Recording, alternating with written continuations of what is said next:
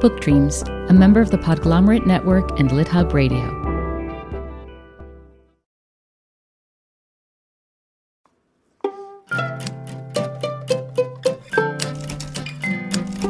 Welcome to Book Dreams, the podcast for everyone who loves books and misses English class. I'm Julie Sternberg. And I'm Eve Yohalem. Today we're playing a game that we invented way back in episode 61. It's called You Want Me to Read What? And the rules are simple. We assign each other off the beaten path books to read, and then we get together and talk about them. So this time, we're playing the game with Mark Aceto. Mark writes and directs musicals, including the upcoming film Mad Woman, starring and featuring the music of Storm Large. He also writes about musicals, including his thinly veiled autobiographical novel, How I Paid for College. And full disclosure, Mark is also one of my best friends from high school and a treasured former guest on the podcast. You may remember him from episode 23. I selected a novel called 17 by the Japanese author Hideo Yokoyama for Mark to read. Mark chose for Eve the Colette novella Gigi.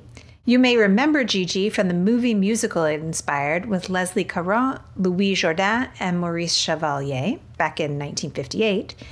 And Eve picked E.B. White's classic ode to New York City called Here is New York for Me.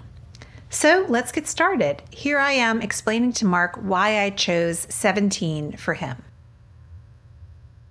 I read and really, really liked the first book of Hideo Yokoyama's that was translated into English, which is a detective novel called 6-4. And I would have loved to have asked you to read that one, 6-4, but it's almost 600 pages long, and I couldn't do that to you, and I know Eve would not have let me do that to you. So, also, plenty of people hate that book, 6-4. It gets a 3.46 average rating on Goodreads, which is kind of low. I want to read a couple of the bad Goodreads reviews because they're funny. Becky gives it 2 stars and says, and I quote, "Anyone who promotes this as a thriller needs to avoid taking up knitting, as that would blow their mind." Leo gives it 1 star and says, "This is an excellent instruction manual for Japanese policemen." And I get it. That book, 6-4, it revolves around a crime, but it's much more about the office politics of the police force in Japan and the thoughts of a middle-aged detective as he deals with those. So I thought it was a fascinating look at Japanese society, and I loved the internality of it, but it is not a thriller in the way that some people think of it. So I couldn't recommend that one, but there are more Yokoyama books now translated into English, and some of them are shorter, like 17, which is only 365 pages. And it fared a little better, at least on Goodreads. So I thought, oh, you and I can read it together. We can talk about it. And I got very excited about it. Julie, about the first one, though, I'm going to read it and then we can talk about it, because the internality of 17, I think, was the most appealing thing about it to me. Yeah. And I don't want to spoil anything because I want to have a full conversation about 17. But let's talk a little bit before we talk more about the author. So Hideo Yokoyama worked for 12 years as an investigative reporter for a regional newspaper north of Tokyo before he became a novelist. And he is now one of Japan's most acclaimed and best-selling writers of fiction. And there's a connection between his life story and the plot of 17. So in 1985, he was an investigative reporter at that regional newspaper that I just mentioned, when a passenger plane crashed in a remote mountain range in the area. It killed 520 people and miraculously left 4 survivors. Yokoyama himself trekked 8 hours up the mountain to the crash site, spent the night there. In his words, quote, "surrounded by body parts that no longer resembled anything human." And then when people eventually lost interest in that news story, he felt a, quote, hollow sense of loss, which was one of the reasons he left journalism and became a novelist. News fades away, he says, but stories stand the test of time. So 17 tells the story of the crash from the perspective of a character named Kazumasa Yuki, who becomes the chief supervisor of coverage, newspaper coverage of the crash at a regional newspaper. Yokoyama says in the preface that, quote, by detailing every psychological shift that the editorial team undergoes as they are inundated by one problem after another, he hopes to, quote, have shed some light on the workings of Japanese media and allow the reader to witness both the positive and negative essence of human nature. So let's start with, what did you think when I recommended this book? I was excited because I would not normally read a book in translation.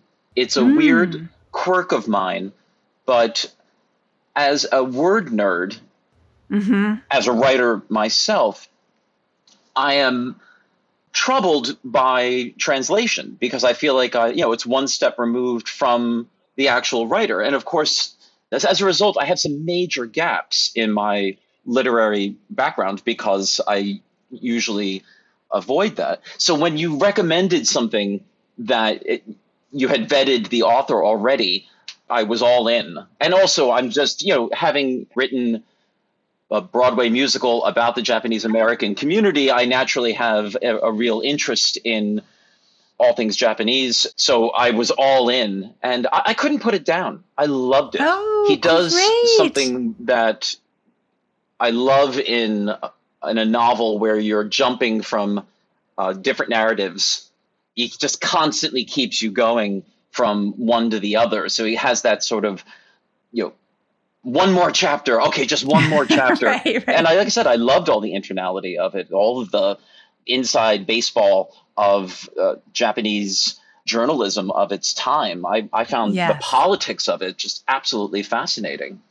And the central tensions of the book mattered enough to you to keep you engaged because they are not what you might think they would be, given that it's about a plane crash. The cause of the crash comes into play, but not a whole lot of attention is given to it. And the central tension that does apply to it is whether or not they have enough information to use a scoop about it. It's not actually what caused this plane to crash. It almost doesn't matter. Absolutely. And there's also one of the big takeaways for me was the management of the newspaper, who had a major story a generation earlier, and their attempts to suppress this as being a story that would then set them as literally as yesterday's news. Right. I found that political infighting and the toxic masculinity and the way in which they deal with one another, it's like a Mammoth play. I mean, they're just so mean to each other. They're so mean, and the toxic masculinity is the perfect way to describe it. I was interested too because in terms of what we learn about the main character's relationship with his wife and his son, he treats them quite badly. The author, I think, was very effective in making us kind of on his side anyway. Did you have the same feeling? Absolutely. I feel like he writes with great empathy and understanding. So there are many heartbreaking moments where the protagonist wants to say something, particularly to his son, and can't. Right. And I just felt like it was emotionally very self-aware and very honest and very true. There was no sort of mustache twirling of villainizing him for being a negligent father and husband, or worse than negligent. Yeah, worse. Worse than negligent. However, there was a humanity that made him really understandable. It's not that he is justifying what he did. He struggles with it, at least. Just to compare it to 6-4, and if you end up reading 6-4, I would love to hear if you agree. To me, the overall story, all of the different pieces of the story in 6-4, all of the emotional resonance and the piece with the family, the piece with the office politics, all of that works more seamlessly toward a whole. but it might be because it was my first experience with this author. I'll read it and then we can talk about it. Bonus episode. Fantastic.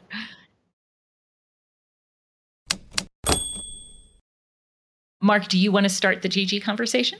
Yes. So Gigi is a 1944 novella by the mononymous Colette, a French writer of the mid-century.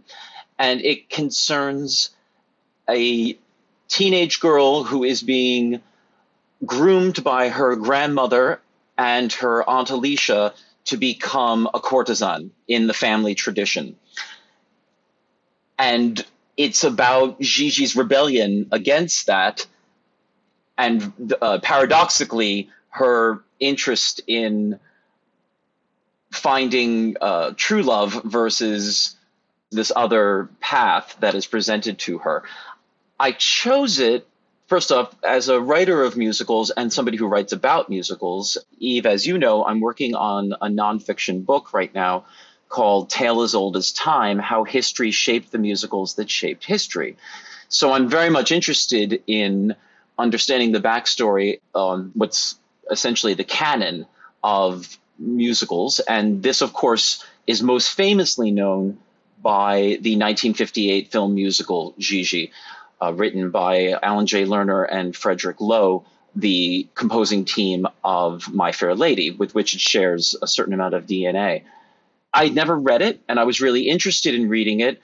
And I'm particularly interested in Eve's perspective on it because I was very struck by the female point of view of the book coming from a female author, but also just the lack of the male gaze. I found it to be very refreshingly a successful example of passing the Bechdel test. Are there more than two named female characters who talk about something other than a man? And we're never in the point of view of the man. It's always these women, and a very insular environment where we're examining their opinions on the life of a courtesan. So it really just pointed out to me how Alan J. Lerner, well, let's just say what he didn't know about women was a lot. Yeah.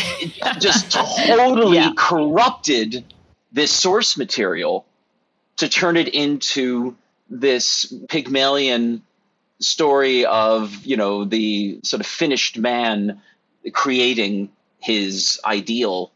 I found it refreshingly frank in its depiction of the female viewpoint. What did you think, Eve? Okay.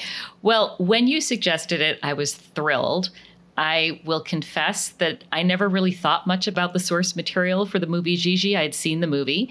And then when you told me that it was a Colette story, I thought, oh my God, this is fabulous. We have to do this. And I think we said something to each other about, it'll be interesting to read this, given that this may be the most cancelable movie, that we could possibly think of. So I was thrilled to have read it. I agree with much of what you've just said. And I did do some reading about the story. And one of my favorite discoveries is that Colette famously did not consider herself a feminist. In fact, in an interview, she said, "Me, a feminist? I'll tell you what the suffragettes deserve, the whip and the harem." Ooh. Although I will say what we know about Colette, too, though, I think she's being deliberately provocative there. I don't think that's what she truly believes. Yes. And also the word feminist in the 19-teens probably meant something a little different from what it means today, So, yes. But what I loved about it, I did not find this to be a cynical story. I found it to be, it was a story about pragmatic women, not cynical women. This was a deep view into a very narrow, specific group of people who had three options to choose from. They could become courtesans, they could become performers, actresses, singers, or they could become shopkeepers. And this family of women decided, believed, and lived by the principle that the best of those three paths was to be a courtesan. These women are themselves a family and a family business, and they say straight up that, what one of them does, supports all of them. And so Gigi is both, I think, legitimately their beloved granddaughter or, great niece, and simultaneously their most treasured asset. Because if Gigi can land the right man or series of men, it supports all of them. I will, though, say that it's cynical only in the sense that I think Colette has a wry, satiric tone about this. Yes. She is not writing this in kind of a, pro-sex work kind of way. She is casting a little shade on it. There's a moment that just made me laugh out loud when Aunt Alicia, who is very impatient with the way they coddle, or she perceives them to coddle Gigi, and rather than just laying down the law, and she says, "Let us be prepared for the worst. You've brought a half-wit into the world. She will ask for the moon, and I know him. She won't get it." That kind of abrupt language peppers the book entirely. And so I do think there's a loving satire. Totally. Definitely some satire. There's certainly no bitterness, though. And when I think of cynicism, I think of a little bitterness. There is another moment that I adored because it packed such a punch. Gigi's mother comes home after a performance. It's very late at night. She's exhausted. But before going to bed, she stops and goes into the bathroom. And the grandmother has this maxim, which is, "You can, at a pinch, leave the face till morning when traveling or pressed for time. For a woman, attention to the lower parts is the first law of self-respect." Ooh, okay. There is so much that we could unpack there, right? About a worldview, about just a clear-eyed description of the ultimate value of women. I just thought that was brilliant and revealing and kind of summed up so much about this story. I'm so glad you loved it, because I had the same response, and I do always wonder, am I missing something as a man reading this? Because as I read this as a feminist ally, I feel like this book gets a thumbs up from me. I am not troubled by it the way I'd be, let's say, troubled by Lolita, for instance, which, by the way, Alan J. Lerner also turned into a musical. Of course he did. Thank God I've never heard of that. Yes. God, now that you're saying that, I did keep thinking about Lolita reading this, and it's Lolita adjacent, but it's not Lolita. And I want to bring up, a couple of things in response to what you've just said. First of all, I don't think this is an anti-feminist book because they don't romanticize. This is not Pretty Women where we romanticize that, oh, she's a prostitute who gets saved by Prince Charming. This is a clear-eyed, realistic depiction of a situation where women are making the best life for themselves with what they've been given. But I also want to share with people something really important about this story, which is Gigi is 15 and a half, and Gaston is 33. Gigi is being set up to become Gaston's mistress. And originally, when Colette wrote the story, she was intending to make Gigi 18 and Gaston 60. So Wow. Kind of interesting to see how the story would be different. Yeah. But should we talk about the movie a little bit, or should we stick with the book for a little longer? I'm all for the movie. Okay. The two biggest departures in the movie is the addition of Gaston's uncle, who is very famously played by Maurice Chevalier, and who is, he is unwatchable. I mean, every word out of his mouth is so offensive, and we're meant to find him charming, and that's the problem. Right. But then the huge difference in plot, which is really interesting. The end of the story, Gigi has turned down Gaston. She doesn't want to be his mistress. And then there's a final scene where he comes back, not because she's invited him to come back, but he pretends to be coming back for a straw hat that he left there. And she says to him, "Listen, I've decided that I would rather be miserable with you than without you." To which he turns to her grandmother and asks for her hand in marriage. In the movie, he's talking to his uncle after she turns him down, and the uncle says, "Oh, she'll be back. She'll call you back. Don't worry, it's inevitable." And she does. She sends for him. He comes back. She says the same line, "I'd rather be miserable with you than without you." And then the movie doesn't end. She gets dressed up and he takes her out to a nightclub where everyone is staring and pointing, and she suffers horrendous public humiliation. Now that Gaston has gotten what he wanted, which is Gigi as his mistress, he is utterly bored by her, and he yanks her by the hand, takes her home, and she's weeping and saying, "What did I do wrong? What did I do wrong?" And he leaves her there, and she's weeping and having no idea what she did wrong. And then he comes back and apologizes. So before we get the fairy tale ending, she has to be completely debased. And I don't think I need to watch this again. I'm done just hearing about it from the two of you. I'm finished. I did want to talk about one last thing before we stop, which is the ending. The ending of the book, he asks her to marry him, and she says yes. And it's meant to be a happy ending. And it's very different from everything else Colette wrote. And it feels very out of keeping with Colette as this, clear-eyed pragmatist with a satirical eye. And so I wanted to ask you, Mark, what you make of that ending. I mean, are we meant to think that they live happily ever after? Are we meant to think that he's going to marry her and eventually he's going to take a mistress when he becomes bored of her as his wife? Or I don't know. What, if anything, do you make of that happy ending? Well, she's French, and therefore him having a mistress or mistresses and they have a happy marriage are not mutually exclusive. And certainly when you know about Colette's personal life, I think she would be completely okay with all of those complications. Mm-hmm. She is so complex. I mean, she writes this Belle Epoque frothy book, albeit with a sort of a gimlet eye, while France is occupied by the Nazis. And she is married. And her Jewish husband has done a stint in a concentration camp. Yes, and she has actually pulled strings to get him out, and apparently also helped other Jews, and at the same time was writing for the collaborationist press and would fill her work with anti-Semitic slurs. So there is, again, a pragmatist about her in that she, does what she needs to do to survive. I don't condone or condemn. I just feel like I understand. Also, the ick factor that we look at, the 33-year-old man and the 16-year-old girl, again, culturally, turn of the century, this is not a particularly unusual relationship. Mm-hmm. It's like that scene in Coal Miner's Daughter when he says, "Well, you're 13 now. It's about time we get hitched." I mean, like, it's... No, and she makes that clear in the book, too, because there are other 15-year-olds who are in these kinds of relationships. Well, and on top of that, Colette herself, in addition to having both male and female lovers outside of her marriage, also, do I dare say the word seduced, or do I just say she molested her 16-year-old stepson?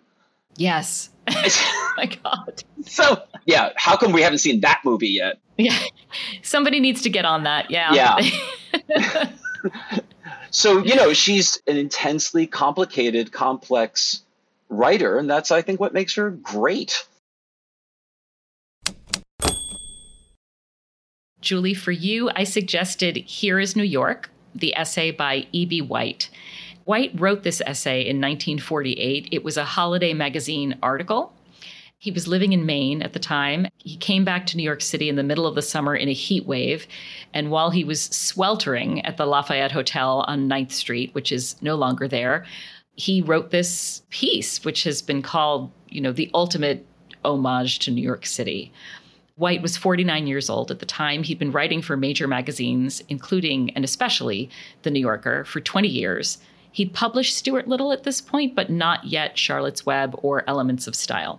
Basically, for people who haven't read it, it is a stroll through New York City in 1948 in 7,500 words. And we see the various peoples and places and the very particular energy of New York City. Not just at that time, it also harkens back to New York City as White first knew it in the 1920s. And I also think at the same time, it is almost eerily timeless because there is something about the heart of New York City that never changes. So to read it now is to find a lot in it that is still very recognizable. Oh, it's absolutely what makes it a classic. Yeah. Yeah, for sure. And so selfishly, I wanted to reread it. It's one of those pieces that is wonderful to reread every bunch of years. And also, the three of us are around White's age. It's summer. It's really hot out. I was born in Mount Vernon, and E.B. White was born in Mount Vernon. My father was from Mount Vernon. My mother's family came to New York City from Europe and never left. So for me, White is describing the New York City of my parents and my grandparents. And one of the reasons I wanted to suggest that you read this for this game of ours is you're a New Yorker, but your roots are in Louisiana. And since you'd never read the essay, I was really interested to know how you would react to it as a current New Yorker who is not from New York. Okay, but can I start with a bit of background from the introduction to the essay? Absolutely.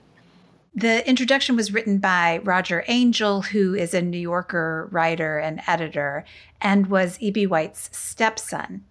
He talks about how E.B. White only wrote this piece for Holiday magazine, which usually published, travel pieces. E.B. White didn't like to travel, and so E.B. White would never have been presumably seen in the pages of this magazine, except that his stepson, Roger Angell, was working there. And so having E.B. White's byline in Holiday would have been a thrill for Roger Angell, he says, and maybe a little career boost. And so he did it for his stepson. Otherwise, this essay would not have been written, presumably. He also said that when the assigning editor at Holiday magazine sent him a letter offering him the assignment, the editor had begun with the thought that he might have fun, in quotes, writing about New York. Yes. And E.B. White told Roger Angell that language had almost stopped him right there from continuing with the project because, and I'm quoting, writing is never fun. Yeah, I read that as well, and I thought, yes. That's right, exactly. I always knew I loved you, E.B. White. Right? Yeah. So there's that. I love Here's New York. I love this essay. I think it's just line after line after line of sheer genius that captures New York of old and New York today and surely New York of the future. I mean, it really gets at the essence of New York in a lot of ways for me. I agree with you about loving this essay so much. I almost feel like we shouldn't discuss it. We should just read the entire thing aloud. Right. But in terms of being not from here, being from somewhere else, I think that for me only heightened my connection with a lot of what he was saying. I just want to read one line of the many that I'm sure we will read. Manhattan, he's talking about. It carries on its lapel the unexpungible odor of the long past, so that no matter where you sit in New York, you feel the vibrations of, and then he talks about sort of famous people and also unfamous people. It goes on from there. But basically of times past, you can just sort of sit down in a diner and feel history. This sort of constant hum of both history, but also exciting history that he's describing as being ever present and vibrating through, sort of the seats of the city. That is not there in Baton Rouge. And I'm not saying you can't tap into a sense of history in Baton Rouge, because you can. But there's this combination of both history and promise that's everywhere and that's vibrating everywhere in New York in a kind of energy that, again, is past and present and future all at once.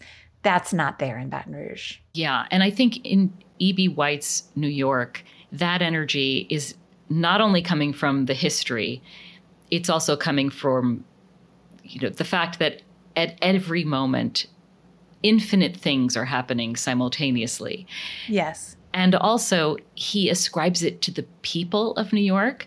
I wonder if you highlighted this passage about three New York. He says there are three New Yorks, and I'm paraphrasing here. One is the man or woman who was born here and takes the city for granted. 2, the New York of the commuter, whom he refers to as locusts who come and go every day without really engaging in the city in any meaningful way. And then 3, and this is you, the person who was born somewhere else and came to New York in quest of something. Yeah. And then he says that the greatest of these 3 New Yorks is the last. And now I am quoting, commuters give the city its tidal restlessness. Natives give it solidity and continuity. but the settlers give it passion.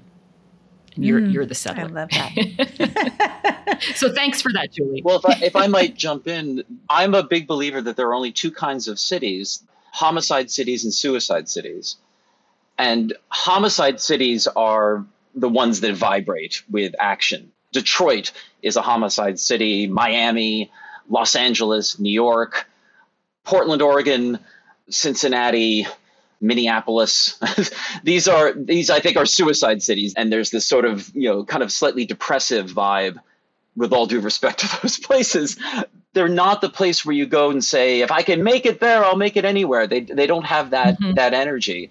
And that's and so it's true of New York, and of course it's true of other places in the world as well. Everybody is striving. Everyone is competing. You're competing just for a piece of real estate on the sidewalk when you're walking.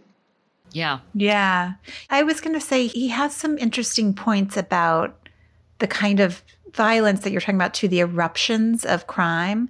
And he says, like, you can live in New York and be sort of buffered from that in a strange way. The city protects you from it. So there can be all of this turmoil going on, and yet you can continue to live your life the way that you want to live it. Obviously, that's not always true, and that's a privileged point of view. And yet, if you think about the newspaper articles about what happens in New York, I don't constantly feel like I'm living in the same city as what certainly the local news is showing.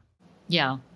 He also has this really interesting discussion of how in every neighborhood in New York, and this, I think, contributes to this buffering feeling.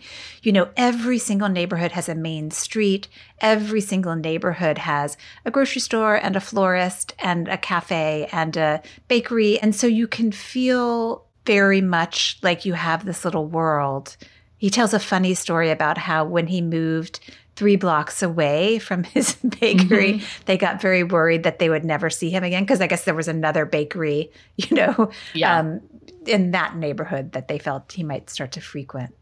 I had wanted to bring up this idea of the micro neighborhood, so I'm glad you brought it up. I'm wondering about as retail shifts so dramatically in New York. I don't think we would describe New York that way anymore. I mean, yes, there are grocery stores and bakeries, but it doesn't have those micro neighborhoods, I think, in the same way. And so how does that qualitatively shift our experience? But I want to go back to this idea of buffering and about New York being a place, as you said, Mark, where if you can make it here, you could make it anywhere. But there's also an assault on your senses at all times. I've been talking to a lot of young people because both of my kids are either out of college or just about to be out of college. And so they have lots of friends moving to New York who are not from New York. And New York just kicks the shit out of you the first 6 months that you're here. And I've been hearing from them about, yes, New York is great, but it's also overwhelming. And I think it takes time to build up that skill of protecting yourself. E.B. White talks about this 18 inches of separation between people, and that you learn to construct around yourself at all times. And Mark, you are the person who taught me the value of a really great opening line, and that the best opening lines will sum up the entire book for you in one sentence. And I know the example you always use is Charlotte's Web, which has the opening line, "Where's Papa going with that axe?" said Fern to her mother as they were setting the table for breakfast. Well, the opening sentence of Here is New York is, "On any person who desires such queer prizes, New York will bestow the gift of privacy and the gift of loneliness." Which, the gift of loneliness is such an interesting thing. Not only did I pull out that sentence, but I also underlined the gift of loneliness. I'm wondering whether you underlined a passage that absolutely gave me chills. The one that begins, "The subtlest change in New York is something people don't speak much about that is in everyone's mind." Oh, you mean about he wasn't talking about 9/11, No. but he's talking about how we can all be destroyed with the touch of a button. Yes, he talks about airplanes. Yeah, I'll read this passage. "The subtlest change in New York is something people don't speak much about that is in everyone's mind. The city, for the first time in its long history, is destructible. A single flight of planes no bigger than a wedge of geese can quickly end this island fantasy, burn the towers, crumble the bridges, turn the underground passages into lethal chambers, cremate the millions. All dwellers in cities must live with the stubborn fact of annihilation. In New York, the fact is somewhat more concentrated because of the concentration of the city itself, and because of all targets, New York has a clear priority. In the mind of whatever perverted dreamer might loose the lightning, New York must hold a steady charm. And of course, this was not about 9/11. This was just after World War II, and this was the Cold War. Right. But it obviously, I thought instantly about 9/11. I'm sure you did too. Yeah. And there was a real question after 9/11, could New York recover? Right. And of course it did. And then we've had this pandemic, which decimated New York in the early days. And the question came up again, Yeah. can New York recover? And we have. It actually, as horrible as that description is, looking at it from that perspective, it gave me a lot of hope and pride in our city that we do bounce back. There is regeneration in New York. Oh, that's such a lovely spin on it. Because I was sitting here thinking, there's some downsides to being a really powerful writer. You could have just not included that, EB. Well, that's true. Right? Yes. And I don't think he included it to inspire us, right? To make us feel hopeful. But with the perspective of time, it does make me feel hopeful. Thank you so much for that uplifting note, Eve. I can't think of a nicer way to end. So I'm going to say that's it for this episode of the Book Dreams podcast. Thanks so much for listening. Please subscribe if you haven't already. And if you like the podcast and think someone else would too, please rate and review us on Apple Podcasts or Spotify. As always, you can reach us at contact@bookdreamspodcast.com. We're also on Twitter and Instagram. You can find Mark at markaceto.nyc. Many thanks to our producer, Gianfranco Lentini, and to our theme music composer, Maya Polsky. You can find Eve at eveyohalem.com and me at juliesternberg.com. And check out the podcast website, www.bookdreamspodcast.com. Until next time, happy book dreaming. Happy book dreaming. Come listen to Book Dreams with Julie and